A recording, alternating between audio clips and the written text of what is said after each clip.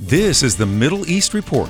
That the Jewish people have returned to the land of Israel and revived their nation. Key point here, never to be uprooted or scattered again. Each week, American Family Radio brings you truthful reporting on what's happening in Israel and the Middle East. I'm John Riley. The state of Israel and the Jewish people's return to that land is a miracle that was prophesied in scriptures. Erik Stakelbeck, a sought-after authority on terrorism and national security issues, and director of Christians United for Israel Watchman project, says there are many reasons to stand with Israel. And when it comes to supporting Israel, a reason to be encouraged. We mentioned Genesis chapter 12, verse 3. I'll bless those who bless you. I will curse those who curse you.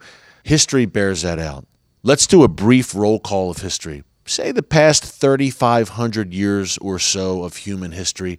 I'm going to spit out a few names at you. You'll recognize them from your Bible and from your history books. Pharaoh, the Philistines, the Babylonians, the Assyrians, Haman of the mighty Persian Empire, the Greeks, the Romans, the Ottomans, the Tsars, the Nazis. What do all of these far-flung empires, individuals, and dynasties have in common? Two things. Number one, they all oppressed Israel and the Jewish people. And number two, they have all vanished. They are in the ash heap of history. But against all odds, who not only survives but thrives?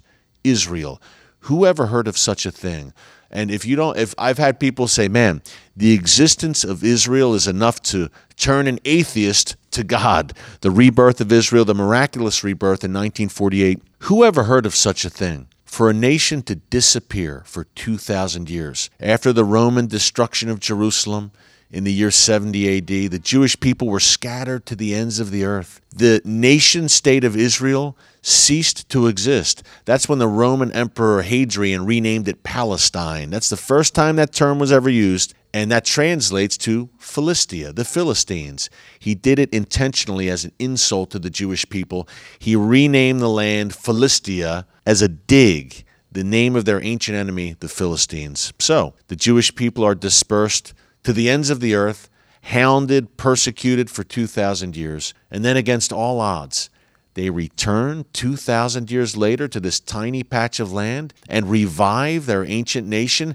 out of the ashes of the Holocaust, by the way. Israel was reborn in 1948, just 3 years after the end of World War II and the end of the Holocaust. And Jews came not only from Europe, but the majority of the immigrants who came to Israel were from North Africa and the Middle East. They had been living in Arab and Muslim lands.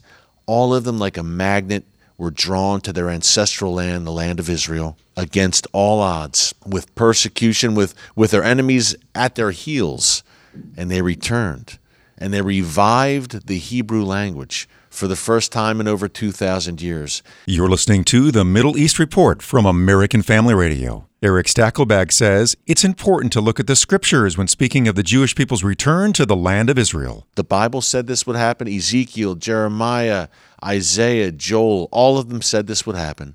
And they also make the point crystal clear that the Jewish people have returned to the land of Israel and revived their nation. Key point here, never to be uprooted or scattered again. Israel lives, and it's there to stay. I firmly believe the U.S. Embassy would not have moved to Jerusalem without Christians United for Israel, without our voice in the White House, in the halls of power. When 7.1 million people speak, they listen. I'm talking about our leaders and members of Congress, members of the administration. And we have this revolution in the church known as Christians United for Israel. Great times are ahead. God Almighty sits on the throne. Erik Stakelbeck is director of the Christians United for Israel Watchman project and host of The Watchman, seen each week on TBN. You can find out more about Christians United for Israel by visiting cufi.org. That's cufi.org. That's the Middle East Report from American Family Radio, each week providing you with truthful reporting on what's happening in Israel and the Middle East. I'm John Riley.